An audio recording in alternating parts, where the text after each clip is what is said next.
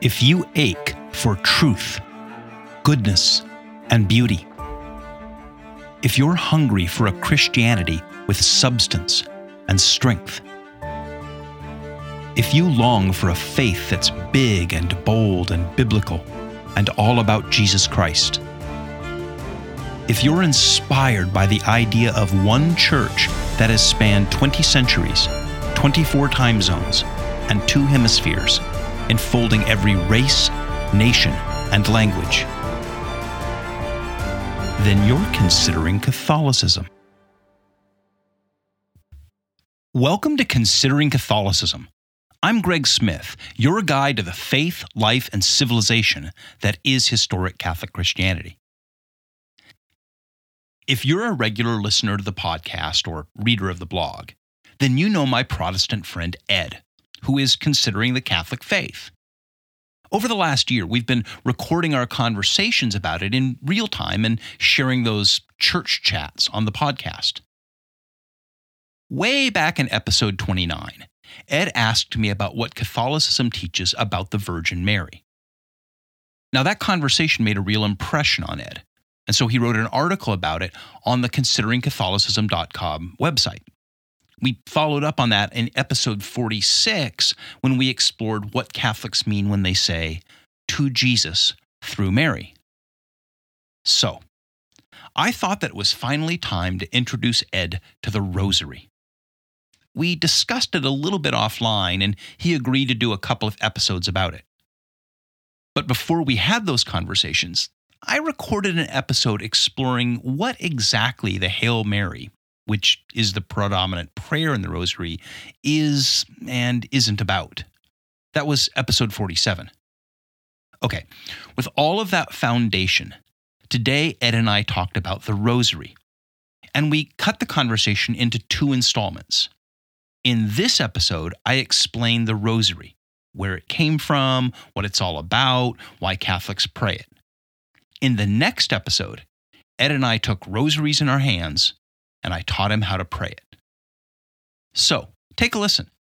And please help us to grow the podcast by leaving a review or comments wherever you get your podcasts, or shoot me an email, greg@consideringcatholicism.com.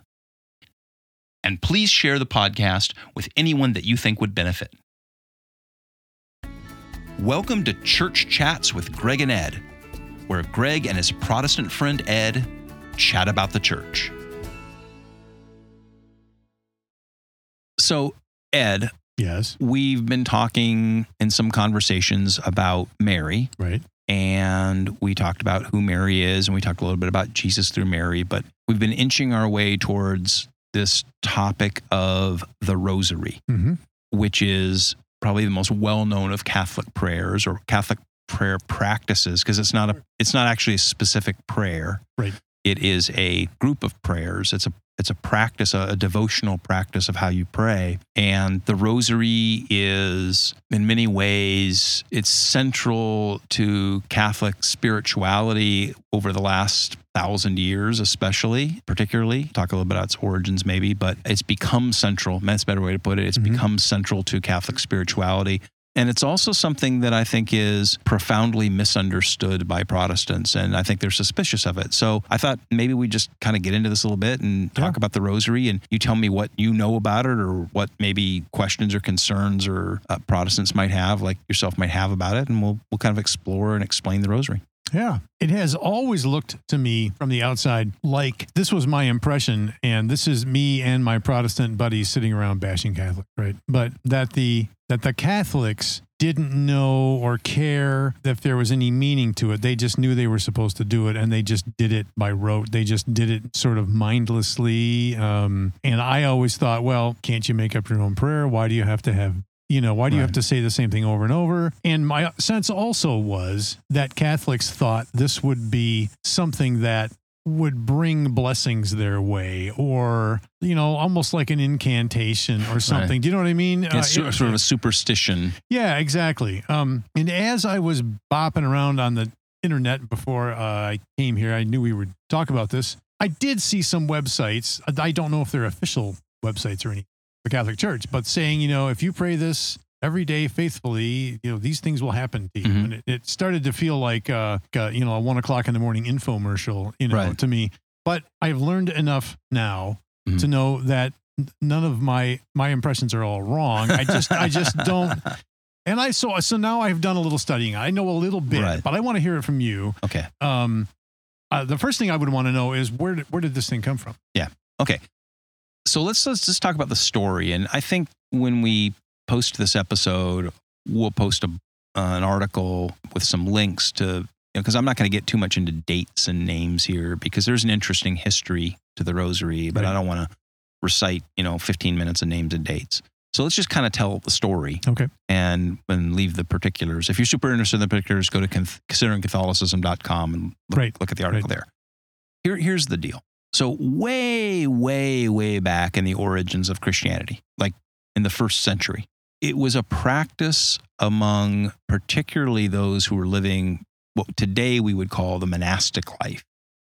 Although they may or may not have been called monks in the way we do now, but people who were living sort of consecrated, devoted lives, to pray all 150 of the Psalms, to recite the Psalms. And, from church, the Psalter is the list of Psalms. And so you'd sing the Psalter.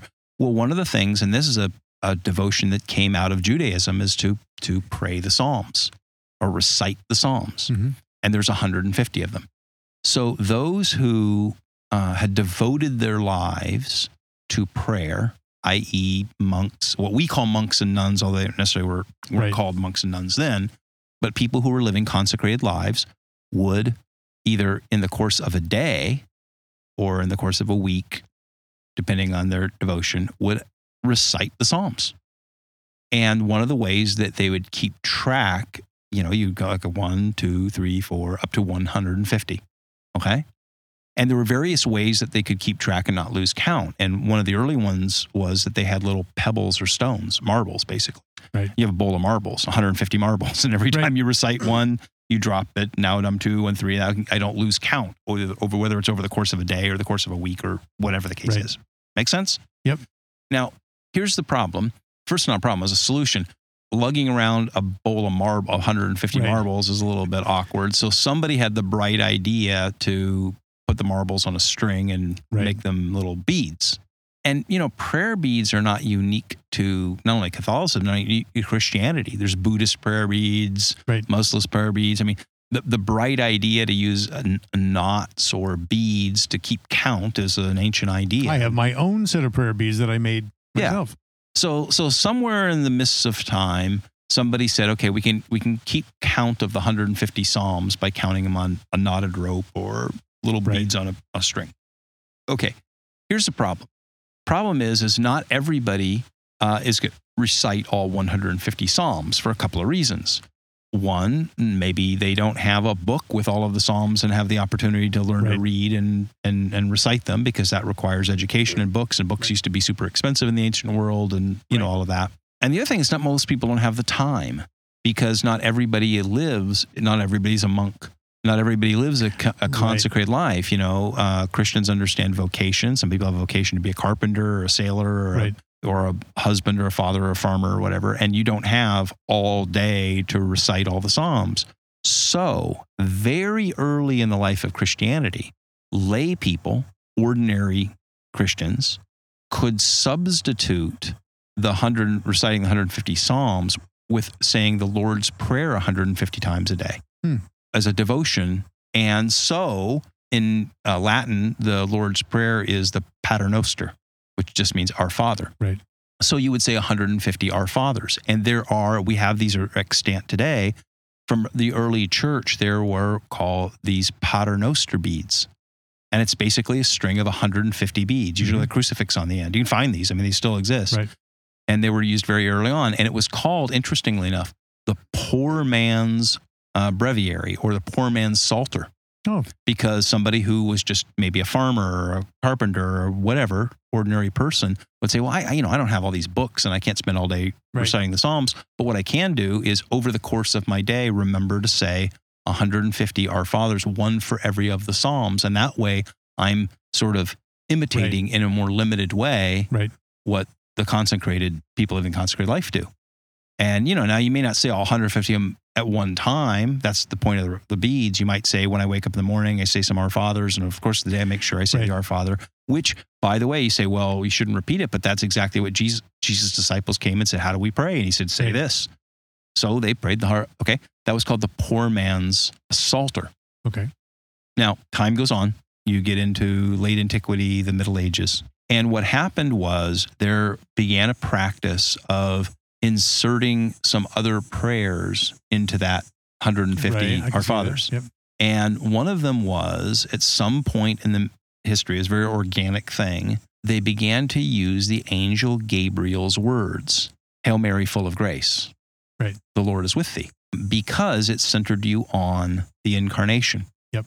And so there became practice of saying, whether not 150 times, but inserting that in there and saying, to center the person on the incarnation, Hail Mary, full of grace, the Lord is with thee. And then say, Our Father, who art in heaven. Right. And so that came. And then what happened was you began to add to the Hail Mary, full of grace, the Lord is with thee, the line, Blessed art thou among women, and blessed is the fruit of thy womb, Jesus, which is what her cousin Elizabeth says in the book of Luke when she arrives. Once again, blessed is the fruit of thy womb, Jesus. That centers us on Jesus and the coming of the Christ. And then you pray the Our Fathers. So there was this very organic process of keeping count throughout the course of your day of saying Our Fathers, Lord's Prayers, and with some of these other prayers that were centered on the incarnation. And the Rosary emerged over the centuries, and elements were added to them. Elements of the Hail Mary prayer were added kind of bit by bit.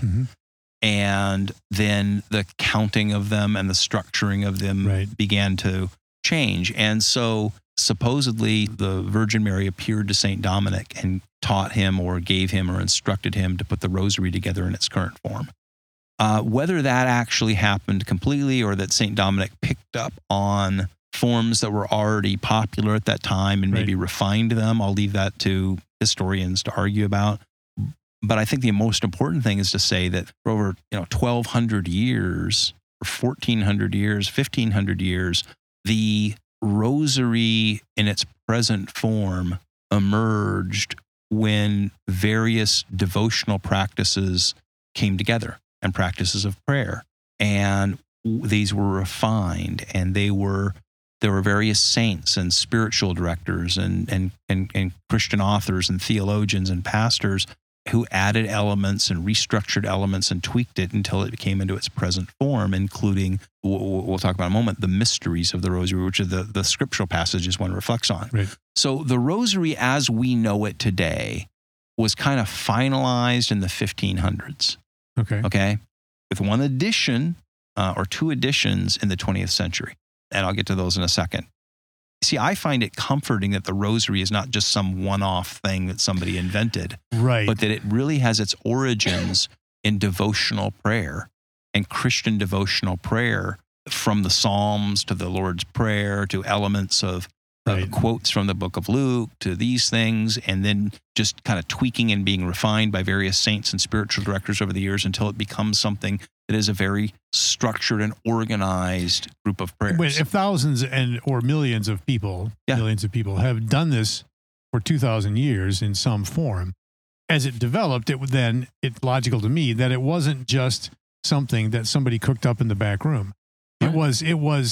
It emerged in a sense, I hate to use the word organically, but it emerged in a sense organically from the life of the church and the life of Christians. And from the life of millions of Christians, not from the life of two or three influential people. But and if along the way this had not worked or done well for people or not helped them in their devotions or anything, it would have changed, and perhaps it did. Well, it did. In fact, that's what's interesting is because elements were added, other elements were tweaked. Right. Because, again, under pastors and spiritual directors and others, they say, hey, what if we do it this way? Like even to this moment, there are some different tweaks to ways that people will pray the Rosary. So for when we get into our next conversation, we'll actually walk through it, there's some little tweaks. There's the way the Dominicans pray the first prayers of the Rosary is a little bit different than the standard way that most Catholics pray it. if you're in the Dominican order. There's just a couple little tweaks in the order of the prayers. There's a couple little tweaks in terms of what you say at the end. Some people sort of add an extra prayer at the end or whatever, or there's another little prayer that gets added into the middle of it. It was added in 1917, and some people use it and some people don't. So the point is that it was over time, how can this practice, this structured way to organize prayer be sort of continuously improved to be helpful? Right. And that's why I take great comfort in it, because as you say, it wasn't cooked up in a back room. It isn't some one-off thing. It really is the refined practice of Christians for 100 generations. No, and which comes to the name, the Rosary, which I think is interesting from a cultural standpoint, how it's interpreted. So I'm going to tell you, when I was a Protestant, the Rosary and its association with Mary, the word Rosary was a little bit of a turnoff to me. Because as a sort of hardcore Calvinist, and all this worship of Mary and statues of Mary, and then rosary, roses, and all, it's all sort of kind of felt like weirdly feminine to me, and it felt like goddessy and kind of strange. But when I finally understood where the word rosary came from, this Latin word rosarium, and rosarium in Latin means a garden, like what you would plant a flower garden, right? And it was a very kind of standard medieval metaphor, because it was an agrarian society. He would talk about planting gardens, like agricultural metaphors. Mm-hmm. Like we plant, we sow, we grow. And so the idea was this rosarium, and it was often used in other contexts. A rosarium was an organized set of works that were sort of planted in a deliberate way, like you would have a flower garden. You'd plant some here, here, here around a pathway, right? That's a rosarium. And so in Latin, it was used in other contexts too. Like it was used sometimes as an anthology of works. Like if you had a bunch of authors and you put like an anthology of stories or authors together into a compendium or a book, it would be a rosarium. It'd be a collection of works. So this got applied to what we call the Rosary. It's a rosarium of prayers, because the Rosary actually consists of multiple prayers: the Our Father, the Hail Mary, the Fatima prayer, the Glory Be, the Apostles' Creed. And so basically they're very intentionally organized like a flower garden and a pathway through these prayers. It became, in the words of a medieval sort of analogy, a rosarium of prayer. It's was it fair to say that it's also sort of a meditation? Yeah. Because, the Apostles' Creed isn't a prayer. It's a declaration. Well, yeah, I would argue it's both. I would argue it's a declaration, a creed, but I would also argue that it's in some sense it's prayerful. But that's a whole other conversation another day. But the point is that the idea is, here is a sort of structured, patterned, deliberate way that a group of prayers are organized, and getting to the benefits of it. I mean, one of the things that I love about saying the Rosary is a lot of times it takes me about, depending how fast I want to say it, right? It takes me anywhere between 20 and 25 minutes, depending on how long I want to reflect and, how slow I want to go. But it's if I call it 25 minutes, it's 25 minutes where I sit down and I go, I'm going to have a very structured pattern of reflecting on Scripture and structured prayer. And it's a 25-minute devotion. And in my own day, a lot of times I go, okay, I'm going to make time for this 25 minutes to walk through the path of all of these creeds and prayers and scripture passages and reflections and responses.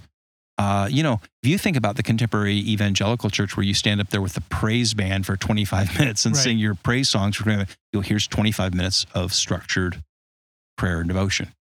And the beads, the process keeps me from getting distracted and off track and counting my way, in a sense, counting my way through it, but basically walking my way through that structure. Much like if I went to the evangelical church in the strip mall and you put the songs up on the big screen, and then, I have to go through and read all of those. Like we're going through a process here, and it's a process of praying and devoting and meditating. Yeah. So it's a rosarium of prayer, a breviary or a collection of prayers, and it has its roots, deeply in the Psalter and all these kinds of things. So that's this kind of the story of the Rosary. What do you think?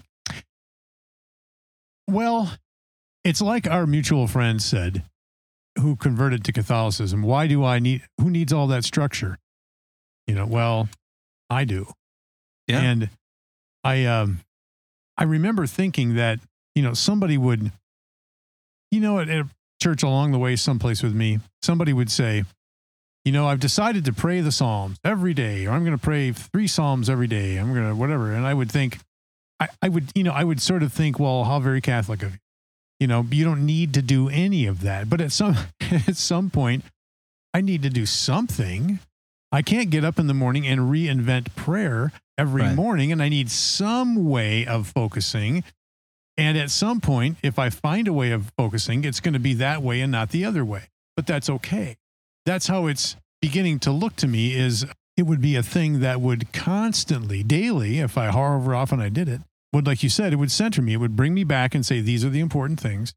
Like that famous football coach who would always start the season out by saying, this is a football. Right. And our point is to get it across the goal. Right. And it's easy to get all wrapped up in gray areas. Right. And not that some of that stuff isn't important, but I could stand to be reminded all the time of the things that are important, that who God is and who I am and how I am being saved and who Jesus is and why I need him, and, so forth.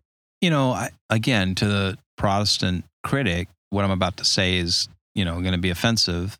They're going to go, there you go. But there's a sense in which prayer is work. Yeah. I don't mean like, oh God, I hate this, but there's an activity, there's a structured activity, there's something that you engage in deliberately, and there's things you want to accomplish in your prayer time. And I remember when I was an evangelical, I didn't really know what to do with devotional time, right? Like they get up and say, well, you have to have your morning devotions, or I'd go on retreats. So I had the opportunity, obviously, as a pastor, to go on these like personal retreats. And a lot of times people would say, hey, you can use our cottage, or you'd go to some lake in the mountains or up north or something. And you'd go, now, what do I do? And I go, I got to read my Bible. So I'd read a bunch of Bible passages. But because I was, a pastor and a teacher and a writer and all that, I would sit there and start like reading passages and then like wondering what it said and wondering about the Greek or the Hebrew. And then I'd start making marginal notes about, I got a good idea for a sermon here. And, and I would just dive into that. And I go, I didn't really know what to do. I didn't know how to organize my time. And so what ended up happening is I spent a lot of time just sort of like, daydreaming or wandering or getting bored.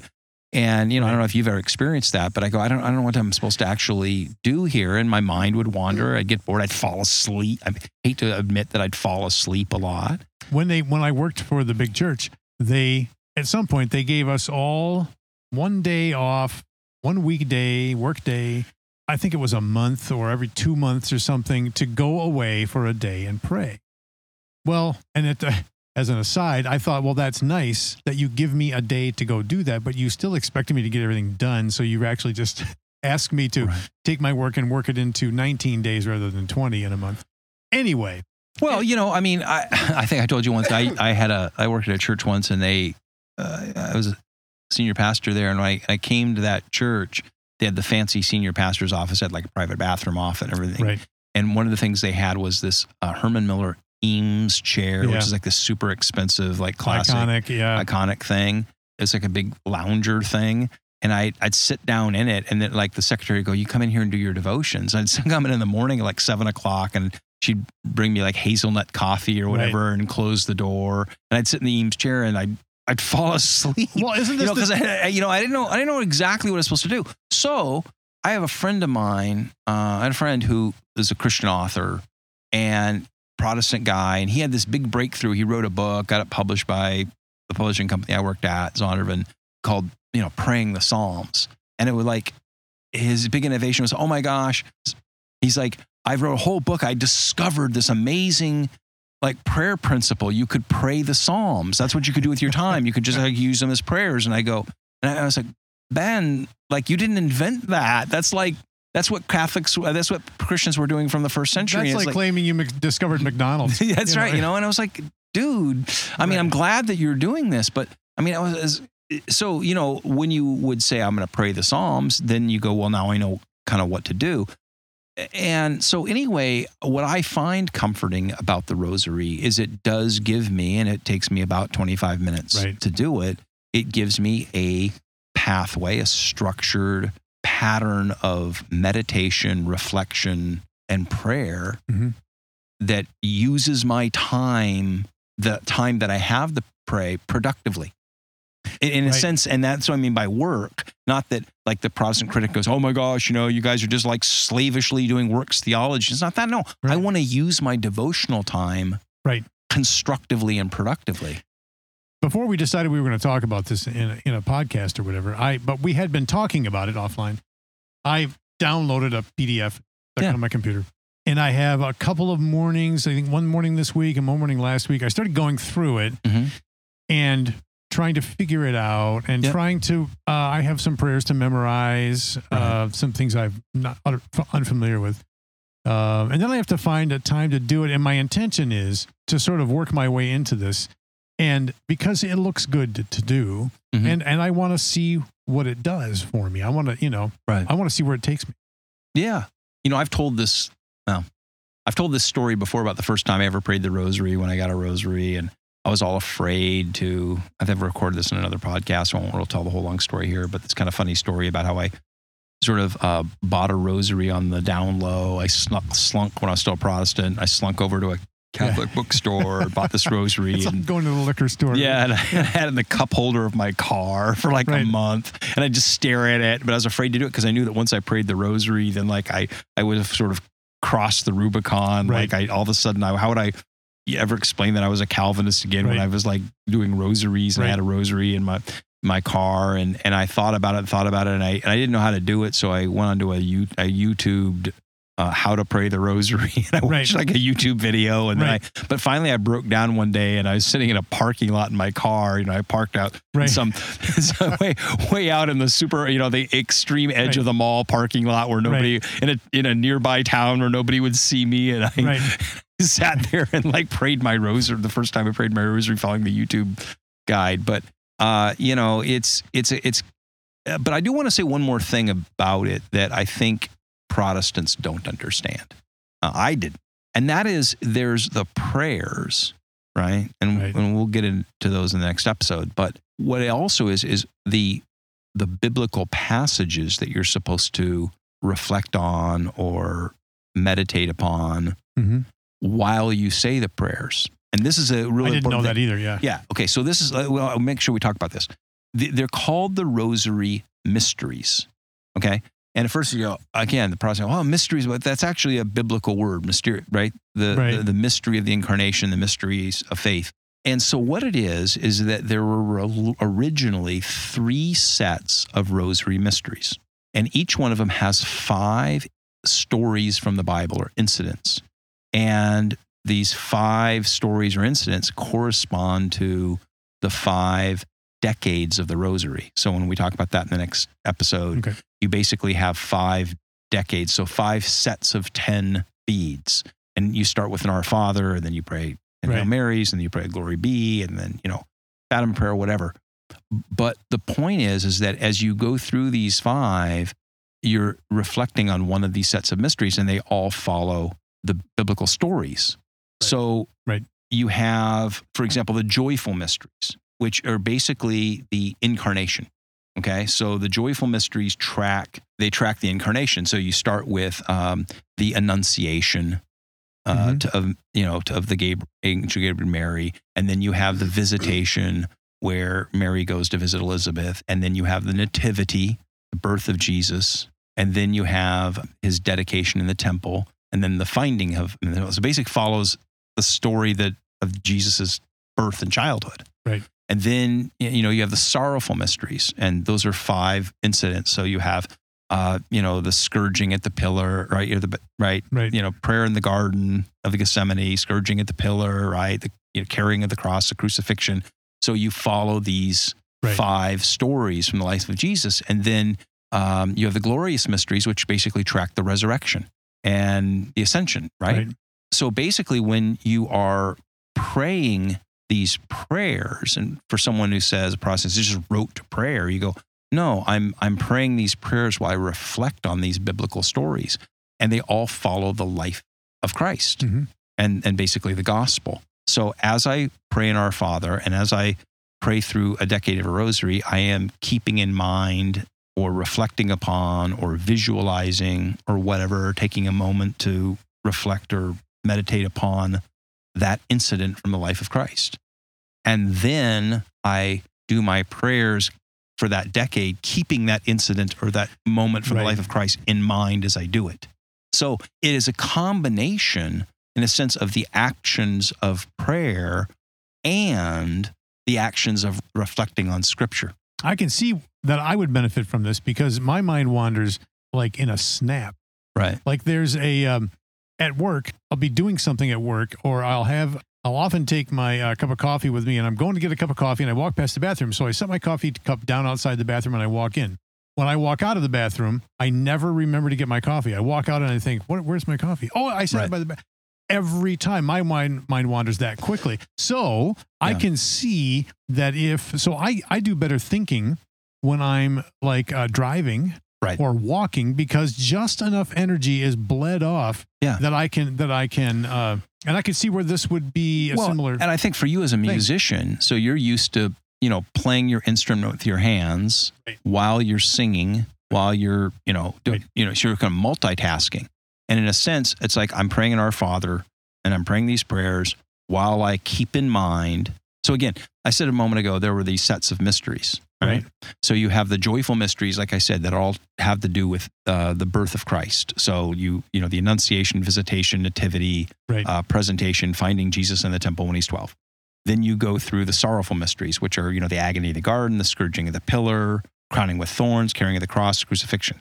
Then you have these glorious mysteries, resurrection, ascension, descent of the Holy Spirit at Pentecost, and so on and so forth. What's interesting, I said a moment ago, or a few minutes ago, that there were some additions. The Rosary keeps evolving, because in 2002, I think it was, there was a fourth set of mysteries added. Wow. And this was added by Pope John Paul II. He felt that Christians would benefit by reflecting on a fourth set of 5 mysteries. And they're called the luminous mysteries, like luminous, like light, the mysteries of light, because they all show the light of Christ. So those 5 incidents are the baptism in the Jordan. And you remember when the baptism in the Jordan, you see the Holy Spirit descending like a dove, and God saying, "This is my son who I'm well pleased." You had the wedding at Cana, right, where he turns water into wine. You have the proclamation of the kingdom. Then Jesus went about proclaiming, "Behold, the kingdom of God is at hand, and Israel's time has come." Then you have the transfiguration, where Jesus is revealed on the top of the mountain with Moses and Elijah. And then you have the institution of the Eucharist, the Last Supper. I give you my body and my blood. So you have these 4 sets of 5 mysteries. So they're tracked to days of the week. So, for example, on Mondays, you pray the joyful mysteries. If it's a Tuesday, you pray the sorrowful mysteries. On Wednesday, you pray the glorious mysteries. On Thursday, you pray the luminous mysteries. So you're tracking through the life of Christ. Then on Friday, it's sorrowful. Saturday is joyful. And Sunday is glorious. And then you start over again. And that way you kind of keep track. So over the course of a week, you are immersed in the life of Christ. You are immersed in the New Testament Gospels, just immersed in the stories of the Gospels. And so the Rosary is this total structured immersion in the Gospels and the life of Christ and the mysteries and signs of Christ, while engaging in structured prayer. And this works especially well for me. There's something tactile. You've got a set of beads in your hand. Oh, yeah. And I think I told you this, so we maybe even talked about this once. I made up a set of prayer beads for myself. Yeah. And I purposely, I went to the bead store in Grand Haven, and I just bought a bunch purposefully. I deliberately bought beads that were of all different shapes and sizes and so forth. So, the first 2 are these 2 identical big beads that are me and my wife. Yeah. Okay. And then next it's there's a big one at the beginning, and that's God. Right. And then so forth. So greatly different shapes for my kids and my grandkids, and for other things that I want to pray for, people I know and as I feel my way through, I think of that person because I feel that bead. That my thoughts about one of my daughters will correspond to the feeling of that Right. bead, and it's keeps me. No, that's really cool. And that tactile thing is really cool because not only does it keep you on track, but like you say, there's a tactile component. I love praying my rosary where I'm like, I have the feel of it in my mind. It's all sense memory. Right. And it's like I move this and this and this, and I have the Right. crucifix and I do this. And it really does give you that. And it is like, as a musician, you're playing an instrument or whatever. I was going to say something about how you put your own together because there are a lot of other sets of prayer beads in Catholicism that are not the rosary. Oh, I didn't know. So because there are some other sort of structured devotions, the chaplet of this or that. And so you can actually, go online to some of the Right. rosary websites, Catholic websites, and go, for other sets of structured prayers, you can buy sets of beads and follow those. Because again, look, in thousands of years, no one's come up with maybe a better way. There's all these weird apps with your phone that you can use that they try to replace that. It's like a little Right. ding when you're supposed to say the next prayer. I find that horribly distracting. Isn't there a little card you can carry in your pocket or something with there's holes in it or something? Yeah, there are all kinds of different ways. But I find that just the ancient practice of holding these in my hand and clicking through them, keeps me on track as that tactile component. So anyway, that's what the rosary is. I think there's a lot of misunderstandings about it. My final word on it is it's deeply scriptural because of not only the nature of the prayers themselves and its origin in the Psalter, but the meditation on the Gospels as you go through them. It is a structured, and I like, the more I think about it, to say it's a constructive and productive way to use the time that I have to pray. I was just going to say, I could think of a lot of worse ways to spend my 25 minutes. Yeah. Right. Absolutely. So what I'd like to do is we're going to stop here and then we'll have another conversation. Let's actually walk through the rosary and talk about the various prayers that are on it. Awesome. Okay. Excellent. Thanks, Ed.